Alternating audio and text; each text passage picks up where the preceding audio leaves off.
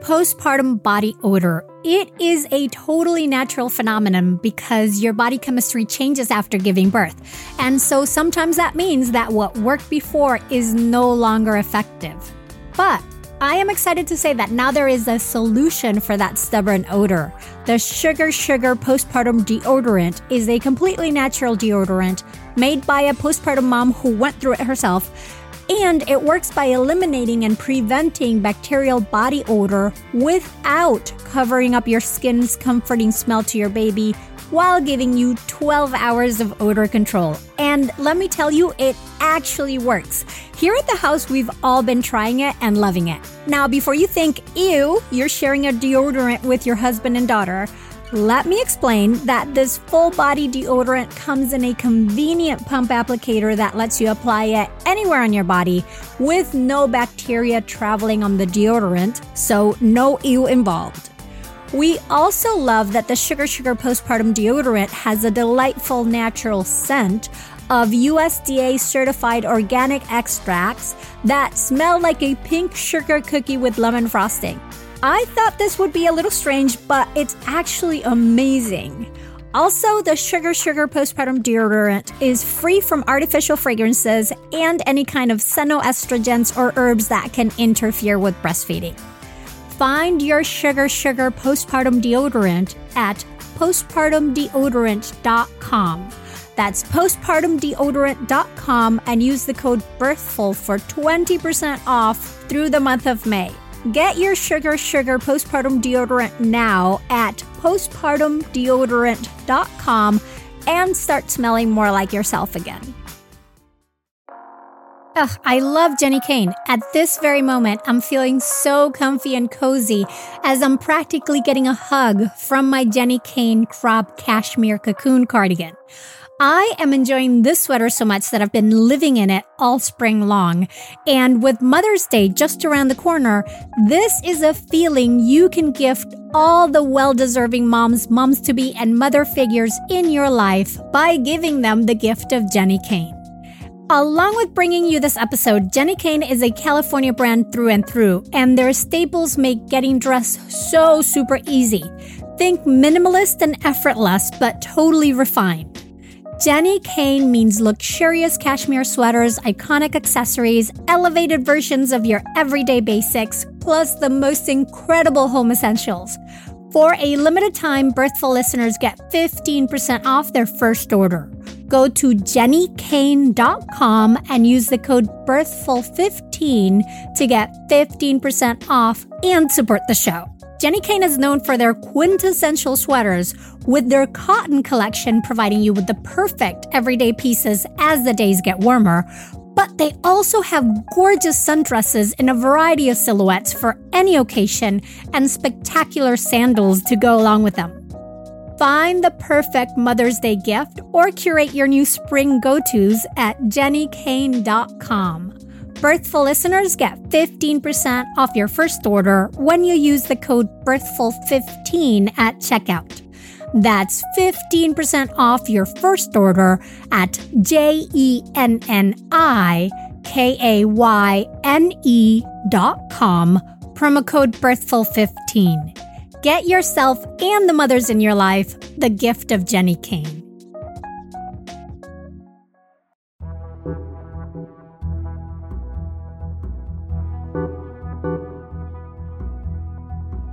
Welcome to the Birthful Podcast. I'm Adriana Lozada, and today's birth story is with Kara Franstead. Kara and her husband had never considered having a home birth, but as the pandemic hit and there was a real possibility of her husband having to miss the birth of their third child, they looked into it, even though she was already 38 weeks pregnant. It turned out to be their best birth experience yet. Stay tuned.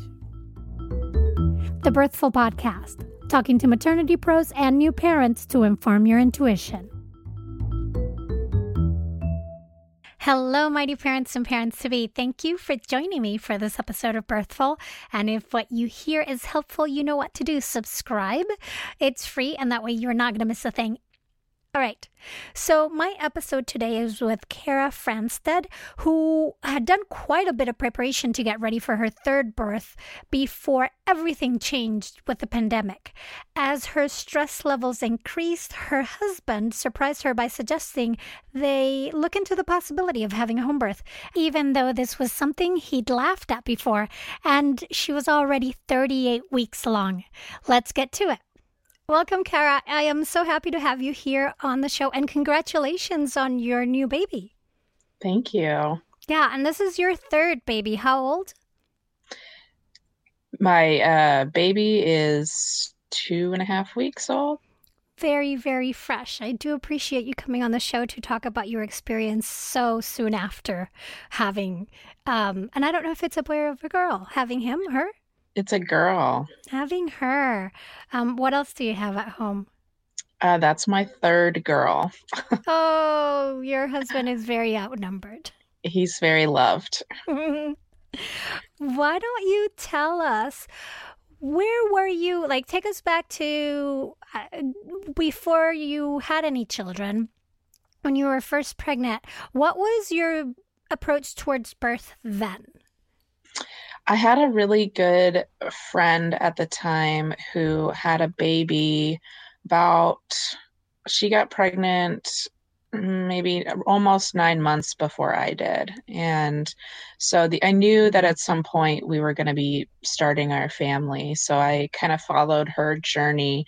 And she had been a marathon runner, a competitive marathon runner. So she was very into health and very into natural things she could do with her body. So she was all about having a natural birth.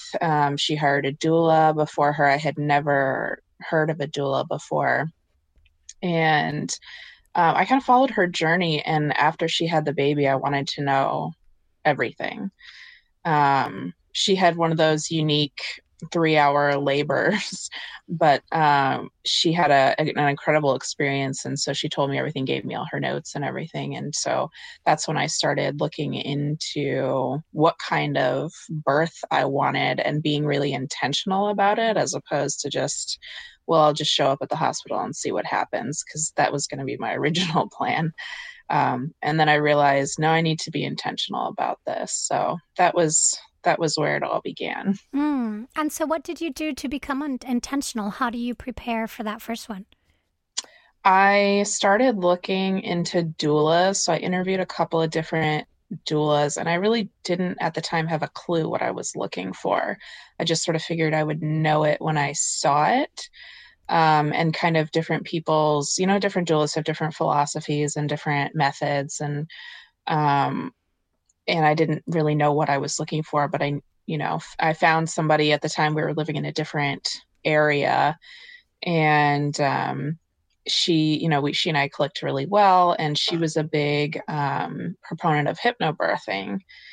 And I looked into it, and I was really interested in this idea. And so that's what I got started doing. And then I tried to wing the second child without hypnobirthing, and it didn't go as well. And by that, what do you mean by that? That you didn't prepare? Like, because I find with hypnobirthing, it's a fantastic tool, but you've got to practice it. You do. Yeah. You do. Well, so I figured with the second one, I knew everything there was to know. I've had a baby before. Why?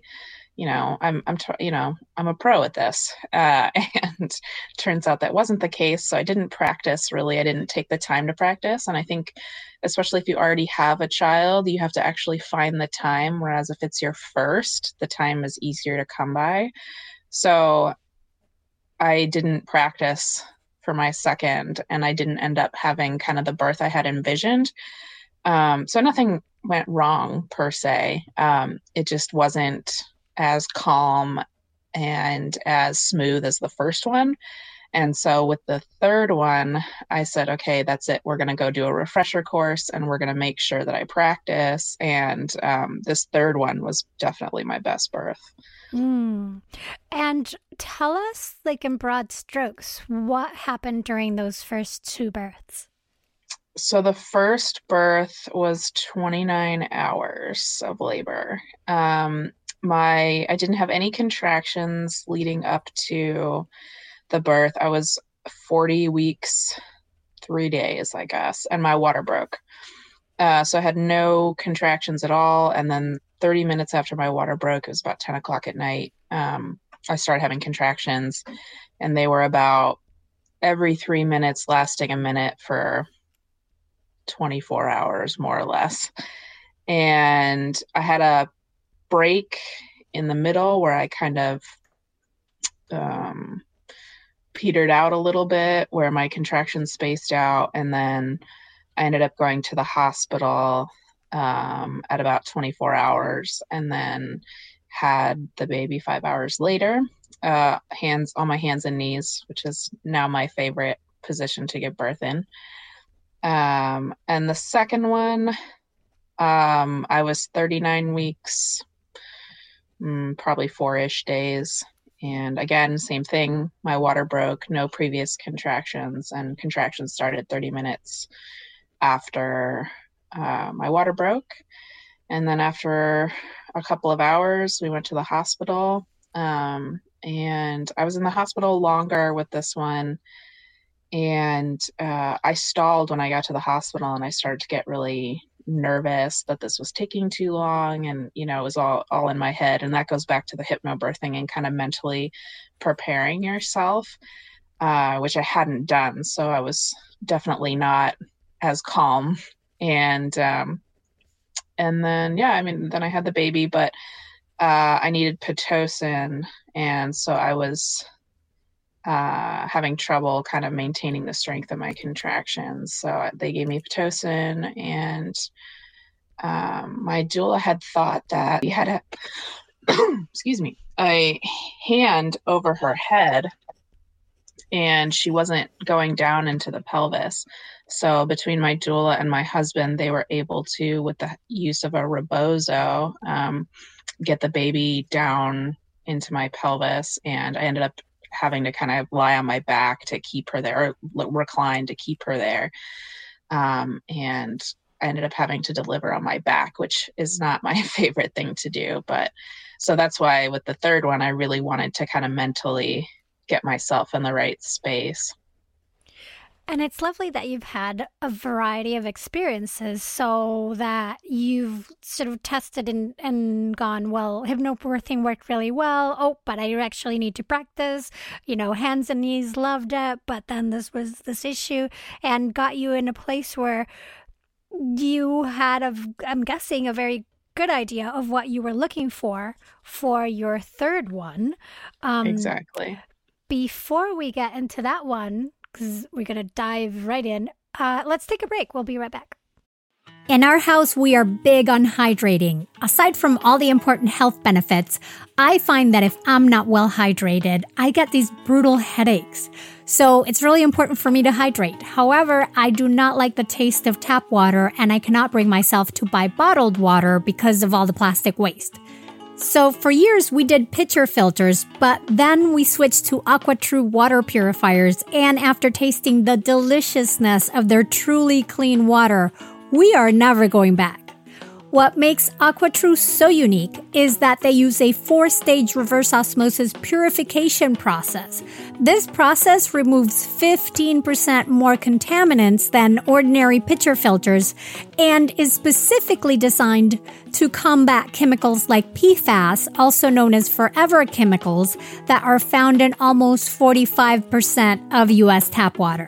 You can also forget about having to change filters every 2 to 3 months because AquaTrue filters last from 6 months to 2 years.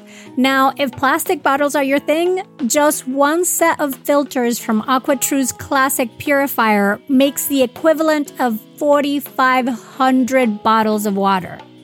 AquaTrue comes with a 30-day money-back guarantee and even makes a great gift.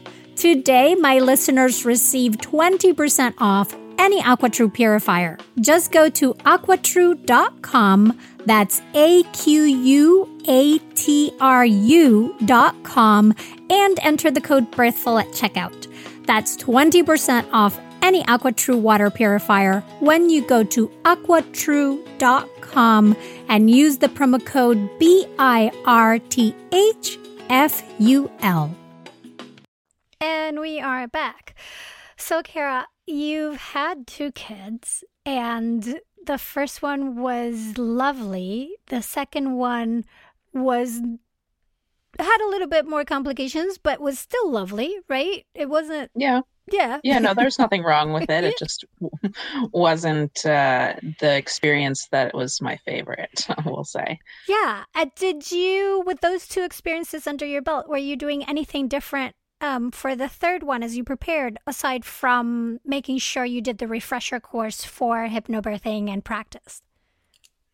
I like you said, I had a much better idea in my head of what I wanted and what I didn't want. And one of the things that my husband kind of helped me flesh out when we were talking about the experience I wanted was that I really don't like people touching me while I'm in labor. There's a lot of different things that we realize that, I just sort of want to be in my space and in the zone. And it was really interesting to kind of have that revelation that I actually do have a lot of, I do have a preference for how I want to do this. And it was great to figure that out. So.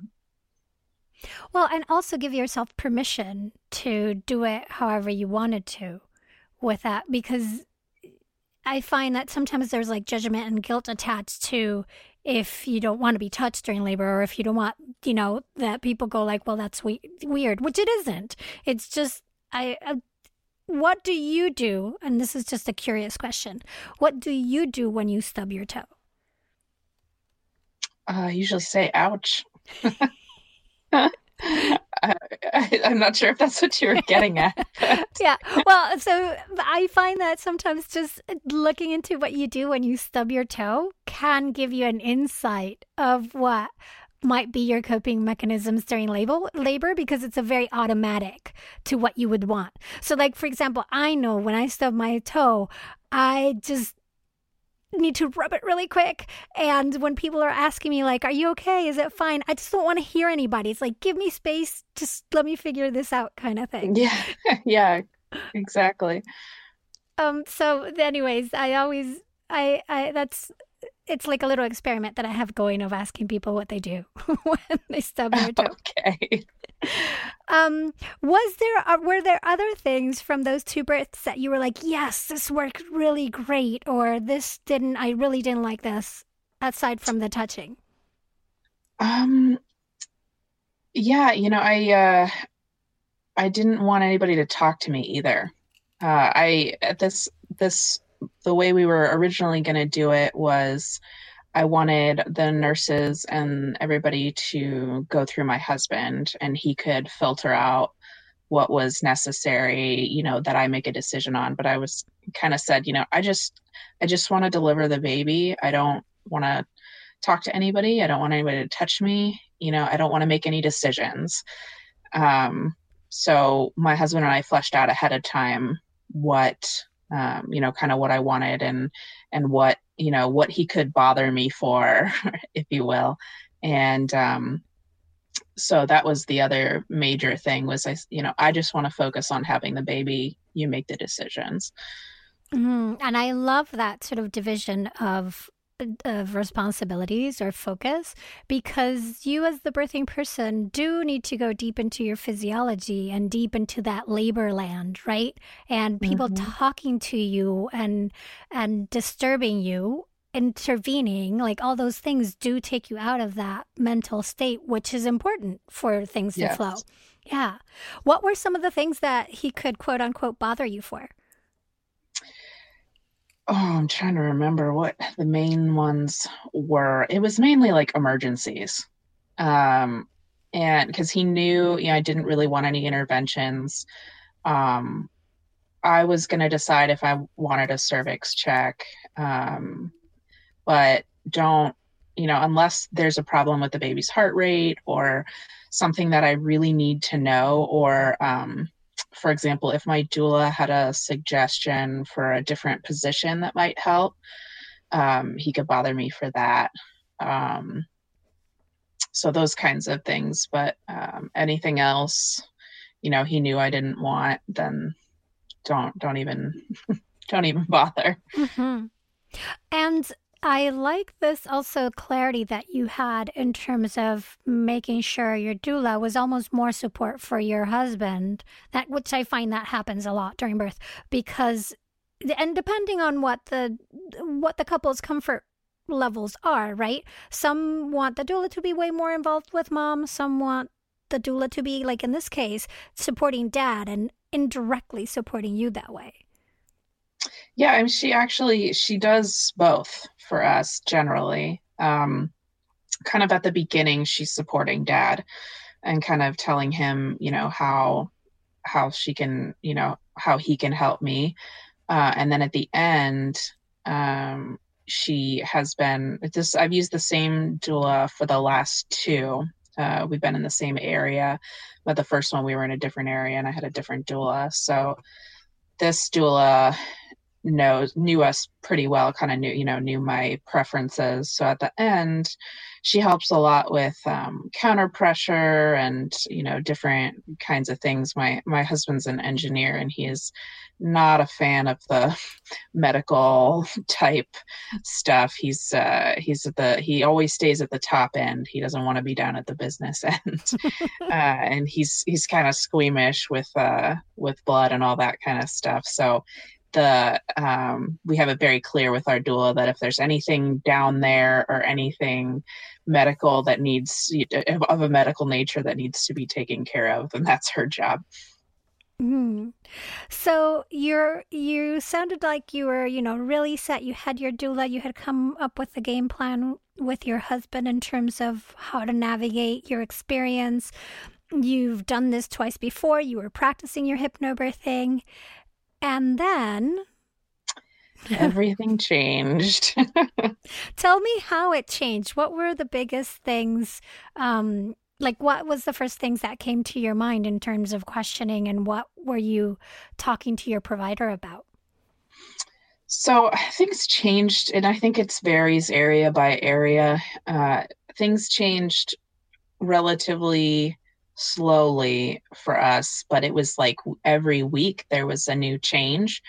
And before the virus had kind of, started the lockdowns and everything, our hospital limited doulas so that you couldn't bring in, or limited the support to one person so you couldn't bring in doulas. Then they came back and said, no, doulas are considered medical personnel, so they're allowed. And that went on for 2 weeks. And in those 2 weeks, they had the lockdown.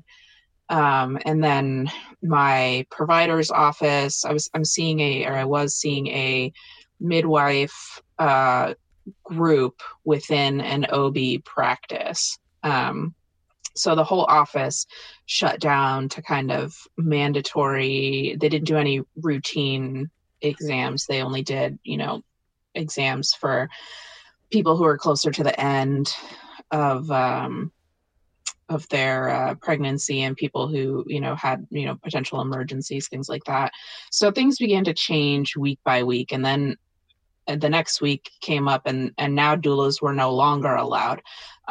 My doula, the company Birth You Desire is the company, and they do virtual.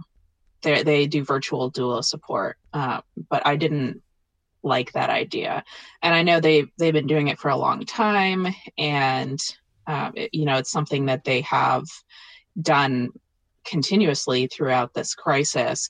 But I knew that was not what I needed, because my husband doesn't do the hands-on stuff. I needed somebody who could help me with that. So the at least the messy hands-on stuff. Mm-hmm. And so were you having to figure out, like, discuss and talk about who was going to come in with you in that case? Was that it was always going to be him. Uh-huh. It was always going to be my husband. My doula did tell me that there were a couple of, not everybody that she was supporting did that. Some people had her as the support person instead of the partner. But for me, it was always going to be my husband. And then New York did that brief time period where they weren't even allowing partners into and that terrified me. I was like, oh, there is no way I'm giving birth by myself.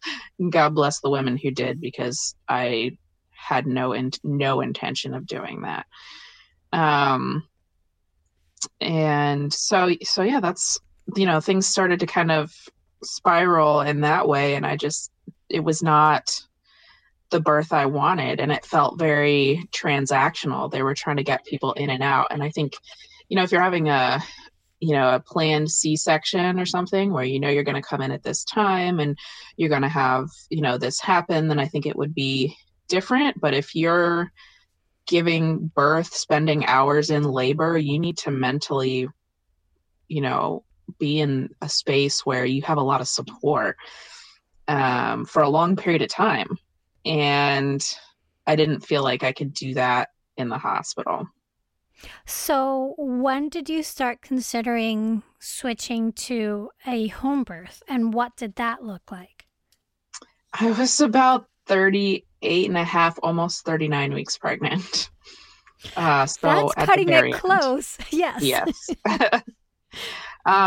So it was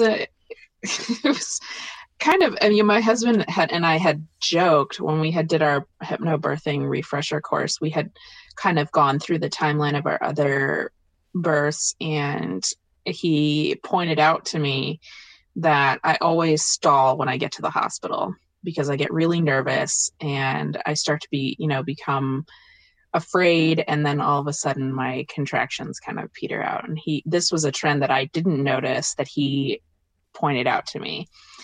And I was like, well, maybe, we could do a home birth sometime. And he was, haha, very funny. And I guess all he could picture was me just dropping a baby on our kitchen floor, and I was like, I don't think it really works like that. But he was not a fan of the idea originally. When we had joked about it, he was like, absolutely not.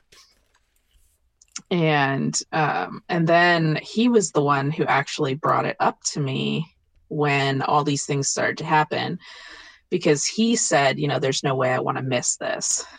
And so I didn't really have any issues with the idea. So I kind of reached out to my doula, like, hey, this is something we just talked about. I know it sounds crazy at this stage of the game, but what do you think? And do you know anybody who would take me on this late? And, we talked about it for a little bit, and she'd kind of, said, okay, well, let me get back to you. And she's, attended home births before. And so it wasn't, an odd request, but she, so I kind of figured, if it doesn't happen, it doesn't happen. And I'm not going to stress about this. I'm going to continue getting into the mental space I need to be in. And because there's, with the virus and everything, there's enough to be stressed about. Right. Yeah. So I heard back from her a couple days later, and she said, I think this midwife has space in her schedule for you. Just so happened all of her, March mamas delivered already. And, anyway, here's her number. Give her a call, see what you think. So I thought, oh, okay, guess we're doing this. So I just figured I'd give her a call. And if she had any concerns about taking me this late in the pregnancy, or any concerns about anything at all, then I would continue with the hospital birth. But she didn't. And walk me through, what did those initial conversations look like in terms of the questions she had for you and the questions you had for her? Because I know that, having been at home births before and having interacted with home birth midwives, a big part of the process of doing this together is trust in each other. You need to build and have trust. And so if you're switching at 39 weeks, was that a concern of either one of you? And yeah, how did that conversation go? So that was kind of the first thing I asked her was, is this safe? You don't know me, essentially, and I don't know you. And, you don't know my history. And I've been seeing, I knew the other midwives in my practice. One of them delivered my second child, so I knew them really well. And, there was, I guess, 4 or 5 of them. And made sure to see them all at different appointments so that I, did know them, depending on who was going to deliver. So she and I went over my medical history, and thankfully I have a very uneventful obstetric medical history. And the other thing is I've given birth twice without an epidural. So she didn't have any concerns about that, because I didn't realize that's a big component of home birth, is a lot of people don't realize there's no drugs available for pain.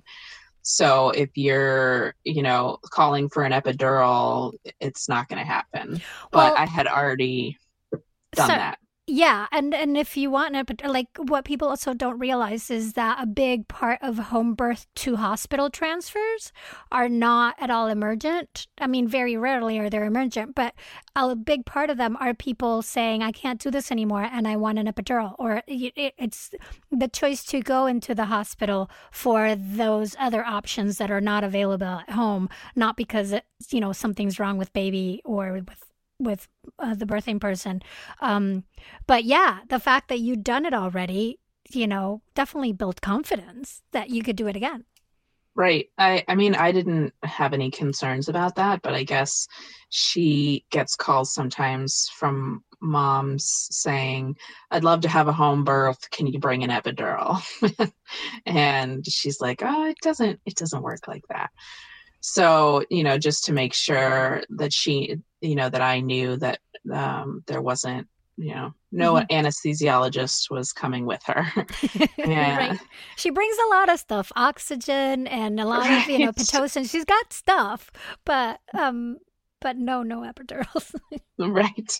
So that was another conversation we had, and she knew my doula pretty well. So, she had a previous conversation with my doula about me and my,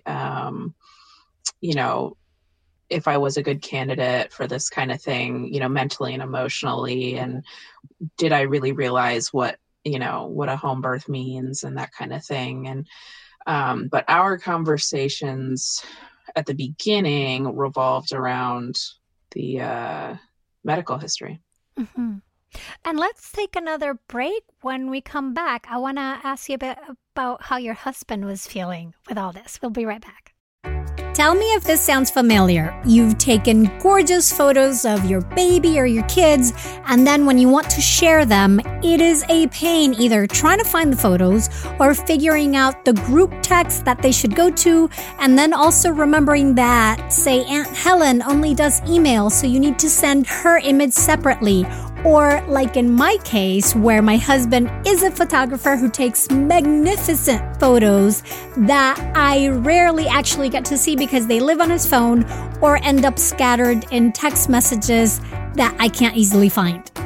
Enter the Family Album app, which was created to give parents a secure and easy way to share photos and videos with your loved ones. Basically, it's a personal space for your family's memories without third-party ads or unwanted eyes, and with a bunch of fabulous features. It automatically sorts photos and videos by month, allowing you to swipe back in time and easily see how your child has grown. And you can also order 8 photo prints every month to be delivered to your home. The Family Album app also has unlimited storage. Plus, it's totally free. Yup. No more worrying about running out of space or being bombarded by third-party ads. So, to all the parents out there still trying to use other messaging apps for your kids' photos, Level up your family photo game for free and securely with the Family Album photo sharing app.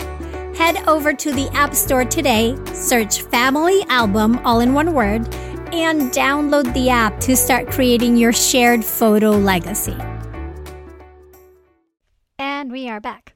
So you seem to have had a really good first initial meeting where the midwife was feeling that this was going to work out and it was safe. You were feeling reassured by her. But originally, your husband was like, no, there's no way we're not doing this, even though then it became his idea. Where did he stand on all this now? So he had a lot of questions for her during our initial meeting about the logistics, like any good engineer. How does this work, and what do I need to buy? What do I need to do? And, am I going to be cleaning, amniotic fluid out of my, the grout in my kitchen for several years? And he's the squeamish one, right? Yeah. Yeah. He was like, yeah. So all those kinds of things, he had a lot of questions for her about all of that. And it turned out that somebody in his office had 4 kids all at home. And so he explained to my husband how they did it and kind of the things that they used that were helpful for them.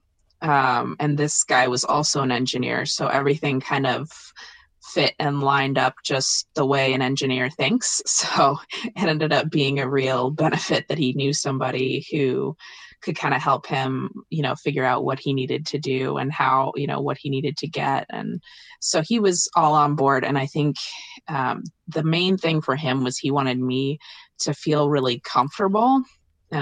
So he didn't get involved with my choice of midwife. His main thing was the questions of logistics. Well, and I love that you, for your first birth, had kind of your pregnancy birth mentor and your friend who had just gone ahead, and you could ask her all the questions. And then he had his own kind of home birth mentor in this coworker that told him all the logistics that he needed to figure out. Yeah, it actually made him a lot more comfortable knowing that somebody else had, that he knew and respected had done this. And there's a very easy way for the mess not to bother you and that kind of thing. So it was great. Do you know what were some of those things that this coworker told him, that how to make things flow better for a home birth? Yeah, they're very practical things. Like the midwife had said, put something under your sheets so that if you decide to give birth in the master, you don't get the mattress dirty and that kind of stuff. So she had kind of explained to me how that works. And then my husband's friend had said, okay, yeah, but here's what you really should do. And it was make the bed like you would normally, and then put a shower curtain on top of the bed, unfolded, so it covers the whole bed, and then put towels down, and then put a throwaway sheet on top of that. So when you're all done, all you have to do is pick up from the shower curtain, throw that out, and you can get right in bed after you have the baby. I love that trick. I know that trick, and I love that trick. Because it's really not, did you find it very messy? No, I didn't, but I'm not very squeamish. So in terms of you, what did you do last minute to prepare for a home birth? Did you have to adjust anything, do you find? No, I don't think so. I think it was the smoothest transition for me. The idea that I didn't have to pick up and go anywhere. There was a lot more of that practical stuff, like let's get a couple extra towels, or, let's get, random stuff like that, more diapers, because we're not going to be at the hospital where they, throw those packs at you to take home. So let's, it's kind of practical stuff like that, but nothing in the mental space because I found it just to be the easiest transition. Hmm. So then, how did it start? How did it happen? So I, about 10 days before I actually went into labor, I had thought I went into labor. I had prodromal labor for probably 10 hours where my contractions were coming every 6 minutes, lasting about 50 seconds to a minute. And I was kind of expecting them to, get stronger and closer together, and they didn't. And I had even had my parents take the kids and everything. So we had a false alarm, which was almost embarrassing for my third child. You would think I would know, but it kind of took me by surprise, and it just was prodromal labor, and that was it. And I didn't actually go into labor for another 10 days. And it's funny because, in doula circles and like midwifery circles, we always talk about third babies are the wild card. Second babies It's so funny, yeah. they tend to come quicker, not always the case, but third babies just tend to throw you for a loop. It's funny you say that because my doula kept reminding me of that. She kept saying, "It's your third one. It's your third one. There's going to be something wacky about it." So and it Yeah. turned out there was. So, and how far along were you at that point? I was 39 weeks, just had turned 39 weeks at that point. So you had just switched to home birth. Yes, like maybe a few days before, if that, maybe 2 days. Oh wow. So then, yeah, what did that prodromal birth do to your head? It was very upsetting. I guess I'll call it upsetting. You're at the end of your pregnancy and you're just like, gosh, get this baby out. I want to be done. And I had thought I had, mentally moved into the labor space, and turned out that that was not the case. And I was pretty, gutted that I was still pregnant. And I got to a point too where I was just like, I just want to have a baby. I just want the baby. And then it was another 10 days of monitoring. So it was really hard, waiting those 10 days for sure. Yeah, and I said prodromal birth, and I should have said prodromal labor. But what did you? So those 10 days were really hard because you were waiting and nothing was happening. Were you doing anything to try to get you back into that headspace of relaxation and trust?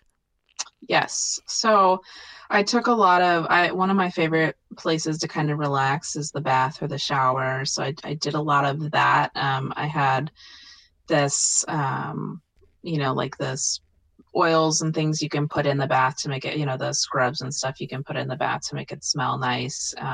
Those help me kind of get into the zone. And I just tried to really take care of myself mentally in that way to, especially when we got the kids back, and, if you have young kids, your life is hardly your own.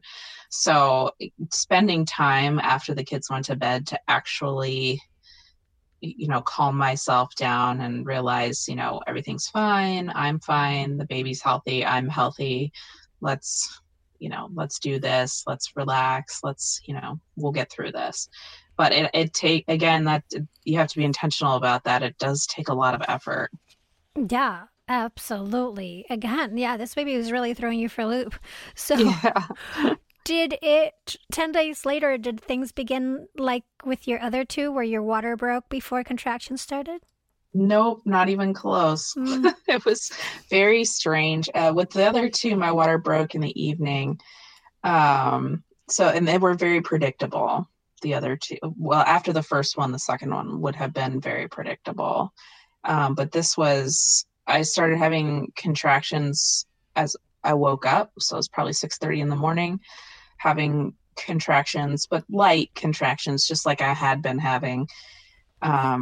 And I had called my mom and I had said, listen, I need to relax. I need some time. Can you take the kids for a little bit? So my mom came and took the kids, and I went to go for a walk, and all of a sudden the contractions started getting really strong. And I thought, well, that's kind of weird. And it was really cold out, and I had not dressed properly for the weather. So I turned around probably, I mean, not even halfway through, and walked back. And I got home, and the contractions were really starting to come faster, starting to pick up. And I thought, well, that's weird. And I didn't want to get excited because of what had happened, 10 days prior. But so I went to go sit down and, watch a movie, kind of take my mind off of it. And then they really started picking up, and they were about every 5 minutes. And so I had called my doula and said, well, here's what's going on. And then they started to really pick up in intensity, and I took a shower, and then, and so that's kind of how everything got started. Mm-hmm. And where was your husband at? Were you cluing him in? Was he around? Yeah, he was home working. I had been working too, but I kind of took the day off because I wasn't, because of the contractions that started so early. I was like, I'm just not feeling well. I'm going to take the day off. So he was working in the home office, and I had kind of let him know here and there. Was he seeing you? Things changed with you, and was he like picking up on that when you called your doula and gave her the heads up? Were you thinking, come over now or not yet? Like what? No, I told her not to come over just yet because I was like, I'm not 100% sure. And she said, okay, then you need to be really open with me and communicate every change. So I communicated, I texted her every time something changed, and not even an hour later, she said, okay, I'm coming. And thankfully, she actually doesn't live too far away from me. So it was, almost like 2 neighborhoods over. So really easy for her to get to me. So she came over, and when she got to the house, she called the midwife and said, okay, here's my assessment. You want to come over, but don't, run any traffic lights getting here. So. Okay. And you hadn't contacted your midwife before that? No, I had not. Right. Because you weren't sure of what was going on. I love your, that's weird kind of. Yeah. It was definitely, because I guess I had in my head, after 2 previous births that had gone almost exactly the same, that this was how this is just what my body did. Mm-hmm. And turns out that's not the case. And so things were picking up and getting more intense. What was going on next? So then the midwife came in with her assistant, and they just kind of quietly snuck in, and my husband took them, showed them where to set up and everything. And I didn't really, one of the main things I wanted, as I mentioned before, was I wanted it to be really quiet and, really calm. And so they just kind of snuck off, and I didn't really notice them until later. And, but they were there. I mean, just kind of, ready when they needed to be. And so I mean, it was a really, really short labor for me, considering my first was 29 hours. My second was 19. This one in active labor was 7 hours. It was a huge jump. Mm-hmm. And I credit that to the comfort of being in my own home, not having to get up and go anywhere, or get in the car and sit. I don't know. I find it uncomfortable being in the car when you're having a contraction, sitting in that seat and everything. I just, not a fan. And getting to the hospital and having to answer questions. Did you pre-register? I mean, you take all that off the table, and you just go straight through. And so it was much quicker for me. It was much smoother. And then after I found kind of a spot in my living room where I was really comfortable, and the midwife would come in and, check the baby's heart rate and things like that. Take my vitals, and then my doula, as labor goes on, I usually get more and more stubborn, and I don't want to listen to what anybody has to say. So my doula, knowing that, was trying to make a suggestion of changing positions, and I said no. And I kept telling her no. And so finally she and the midwife came and said, I really think that you should change, let's go to the toilet, and to sit backwards on the toilet. And I had probably 6 contractions on the toilet. And that was when the doula was helping me with counter pressure. And she kind of gave me a couple of visuals to help, move the baby down into my pelvis. And I thought that was really useful.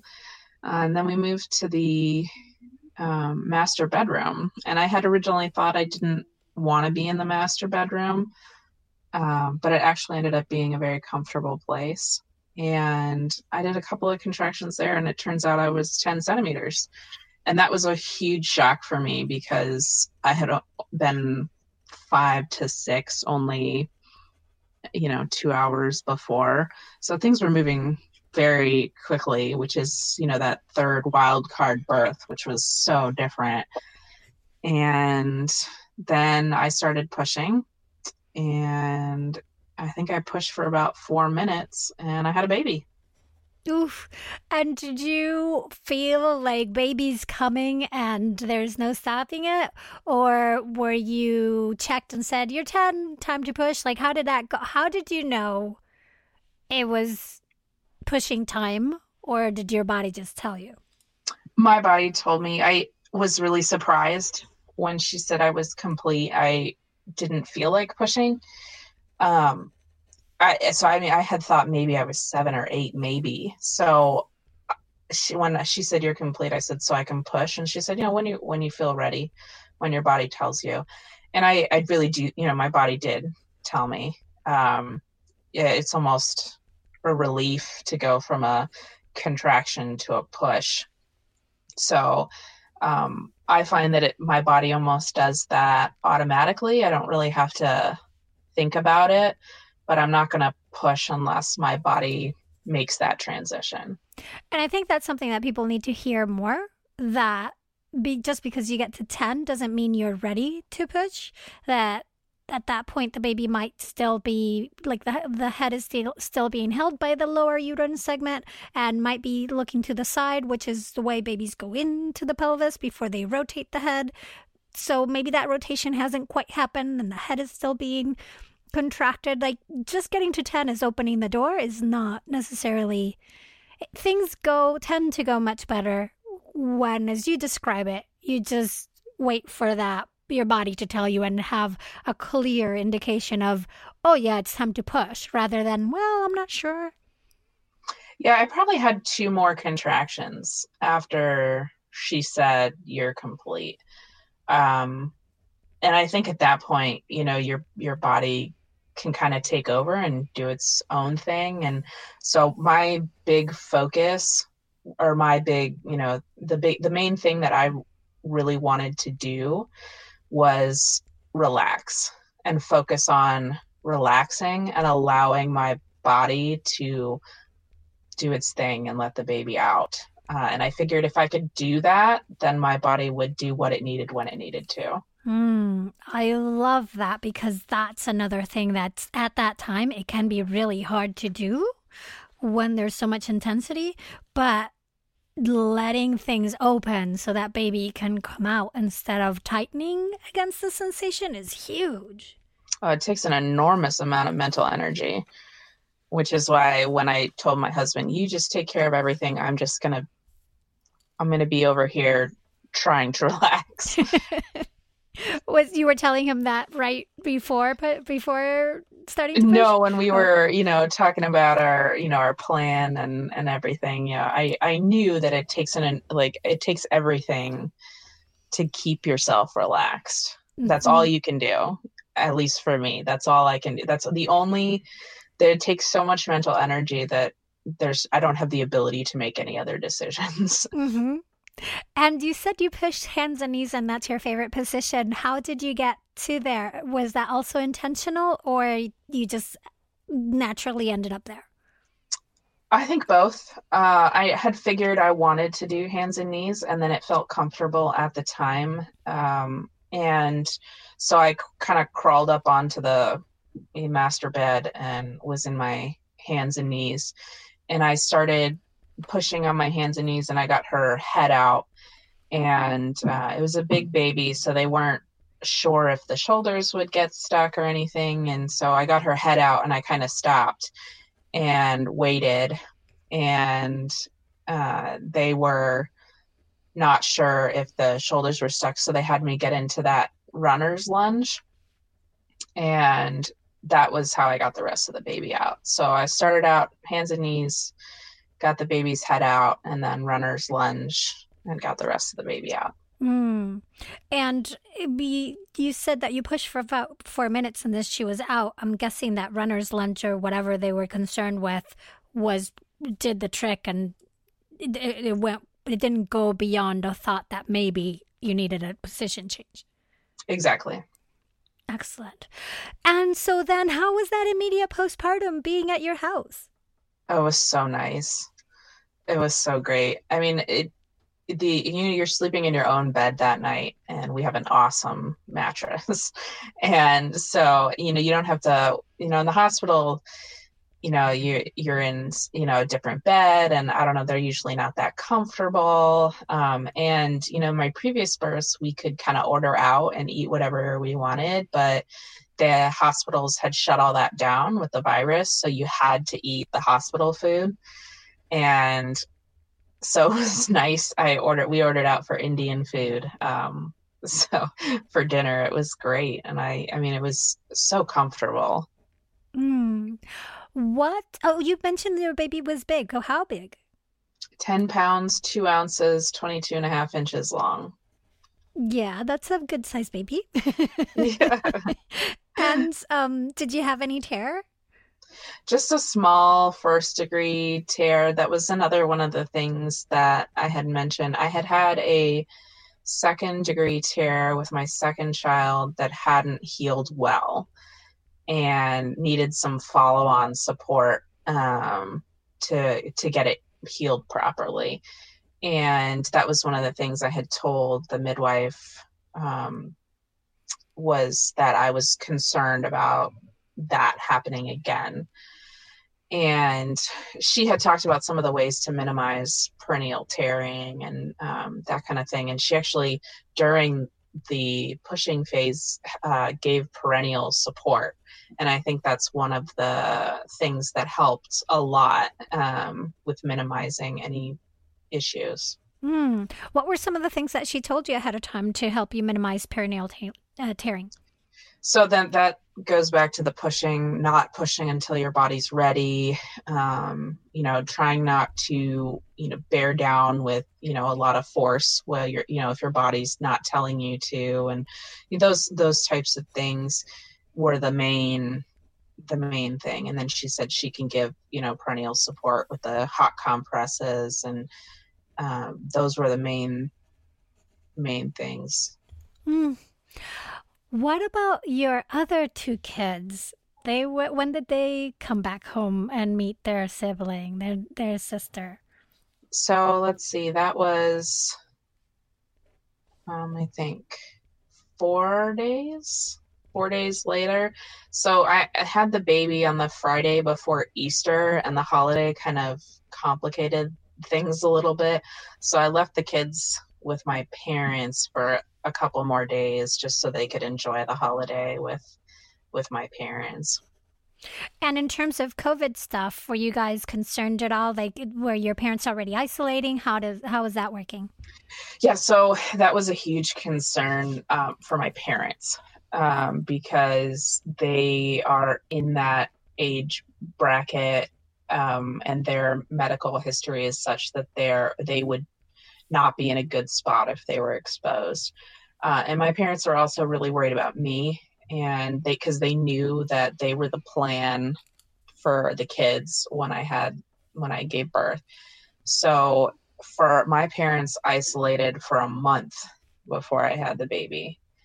And they stocked up food ahead of time and everything so they wouldn't even have to interact with anybody or go to the store or get deliveries or anything like that because they were pretty worried about it. Hmm. And that's one thing we've been seeing around here in terms of recommendations, especially for home births, is to have the pregnant family isolate, like truly isolate, 2 weeks before their due date and until baby is born, just because you also want to. We want to safeguard the midwives, the home birth midwives, that Yeah. they don't, because if they get sick, then that's a huge loss. You can't just have people shift change and somebody else come in, right? Right. Yeah, and you don't want them spreading anything into the community either. So, yeah, did she have any? Did your midwife have any requests like that, or did you go? What did you guys do? So she did kind of talk me through what some of the things that they were going to do. The whole team wore masks and gloves and all, even for routine when they did routine visits, and just to be safe. Even now when she's doing the postpartum stuff, I've maybe once seen my midwife's face, which is funny because, like you said, you need a lot of trust. And here I've only ever seen her with a mask on. But so, yeah, that was one of the things where she talked about, and they had to switch all their instruments they didn't use any cloth type tote bags or any, I don't know, there's a couple of other things she mentioned that I can't remember the names of off the top of my head, but everything they switched to was things that they could sterilize or wipe down with those Lysol wipes so that after every house they visited, they could wipe everything down. Mm. Yeah, that makes sense. And that's another big difference. As you were speaking, I was reminded of another big difference with home births is that usually once you leave the hospital, like you're there for at least, depending on the hospital, depending birth center, you're there for, well, hospitals, 24 hours, birth centers, it can be a lot shorter. But with midwives, home birth midwives, they come and they do several visits within those first few days. It's not like if you're at a hospital, you usually don't see your provider until 6 weeks or sometimes some before that if something's going on. But how often did she come to visit? Did your midwives come visit after the baby was born? A couple times. I think maybe two or three times probably two times in the first couple days. And then again at the 2 week mark. And then I'll probably see her in another week. And she had said, I can come if you want me to, but if you want me to wait until 6 weeks, I can do that too. And I said, just come and make sure everything looks good. And, so that is the one thing that I've absolutely loved is that I do feel very well taken care of. Mm. And are you having to take baby to pediatrician at all, or is she taking care of all the baby checks as well? So she did, and she actually offered to help me with a telehealth visit for the pediatrician. So she could be the pediatrician's hands and the pediatrician could just be on the video call or whatever. And so we wouldn't have to go into the pediatrician's office. But my pediatrician had said, listen, that sounds like a great idea, but I'd really love to listen to her heart. The heart makes, is the one thing that I want to listen to myself. So she asked us to come in. So we did go into the pediatrician. And that makes sense in terms of provider comfort. I do know that the home birth midwives do carry different things to assess heart as well when they come back to the check. So that's one difference of like the Venn diagram of home birth midwives versus hospital midwives or any hospital provider, right? That for hospital care and even birth center care, no, I don't know about birth center care, but hospital care, there's providers that take care of the birthing person, and then there's the providers that take care of the baby, whereas the home birth midwife has to have the knowledge of both. And usually why they travel in pairs, like you said, it was your midwife come with her assistant, because if there's a situation, one is focused on you and the other one's focused on the baby. There's two patients in that case. Mm-hmm. Yeah, she definitely, she had mentioned that when we had talked to her, she had said, that a lot of paramedics, for example, have told her that they would rather be called to a death than a birth, because a birth is easy to screw up in that, if something goes wrong, you have to know what you're doing because there's two people now instead of just one person. And so she had all of this, stuff to kind of do the, and the screenings too. I think they're required by state, or you probably know what I'm talking about. I don't remember what they're called, but where they take prick the baby's heel and all that kind of stuff. Oh, for glucose levels? Or no, sorry, for just the blood check. They have to do some blood tests. Right. Yeah. Yeah, I think it varies state to state. But I mean, she did all of that. Mm-hmm. So, I mean, it was very easy. I mean, it is remarkable the amount of knowledge that they have, and the amount of responsibility that they take on, and why it's so important that they assess for your case to be a low risk birth, right? If there's anything that's making them feel uneasy, they're like, no. Exactly. Yeah. So then we were talking a little bit before we started recording that this postpartum has been so lovely because you've had your husband at home longer due to COVID. Tell me a bit more about that. Yeah, I think in some, it's in some ways a double-edged sword, because he still has to work. So he's at home, but he still has to work. But I have his support whenever I need it. So I can, run in and get a hug anytime I want one. And, he eats 3 meals a day with the family. And, I think the level of support, even though he's still working, the level of support is much higher.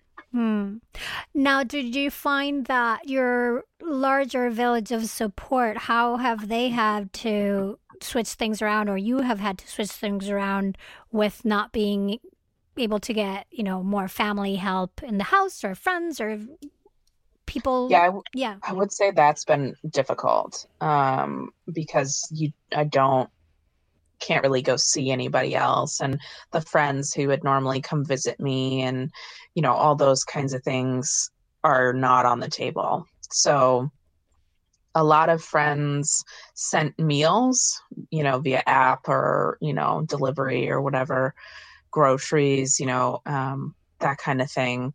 My in-laws sent some stuff via Amazon. So that kind of thing has been very distant, which is a bummer, but at least there's they sent help as best they could. But definitely the social interaction, I think, is a huge part of that postpartum phase. So not having that, I think it is frustrating and difficult, but they sent their love as best they could. Are you doing Zoom meetings and that kind of thing to see them a little bit, or just talking on the phone, right? Yeah, I have. I've been talking on the phone a lot to some of my really good friends. and video conferencing my family pretty frequently, just to kind of, maintain that relationship. And you had also mentioned, just before we jumped on, that with the other two pregnancies and postpartum, you did experience some postpartum mood disorders. How's that going with this one? This one's been much easier, I would say. And I do think it has to do with my husband being home. Having your friends around and everything is great, but my husband and I have a really great relationship. So that's been a huge help. And I didn't think about that before I had the baby. Because we had, again, before the virus, we had made totally different plans for how the postpartum phase was going to go, with different, that village, as you said, different people coming in to help. But, now it's just us. It's just our, little core family. And while that has put a strain on getting everything done, and the house is probably messier than it would have been, the important thing has become us and our family and our relationship. And I think there's something to be said for that.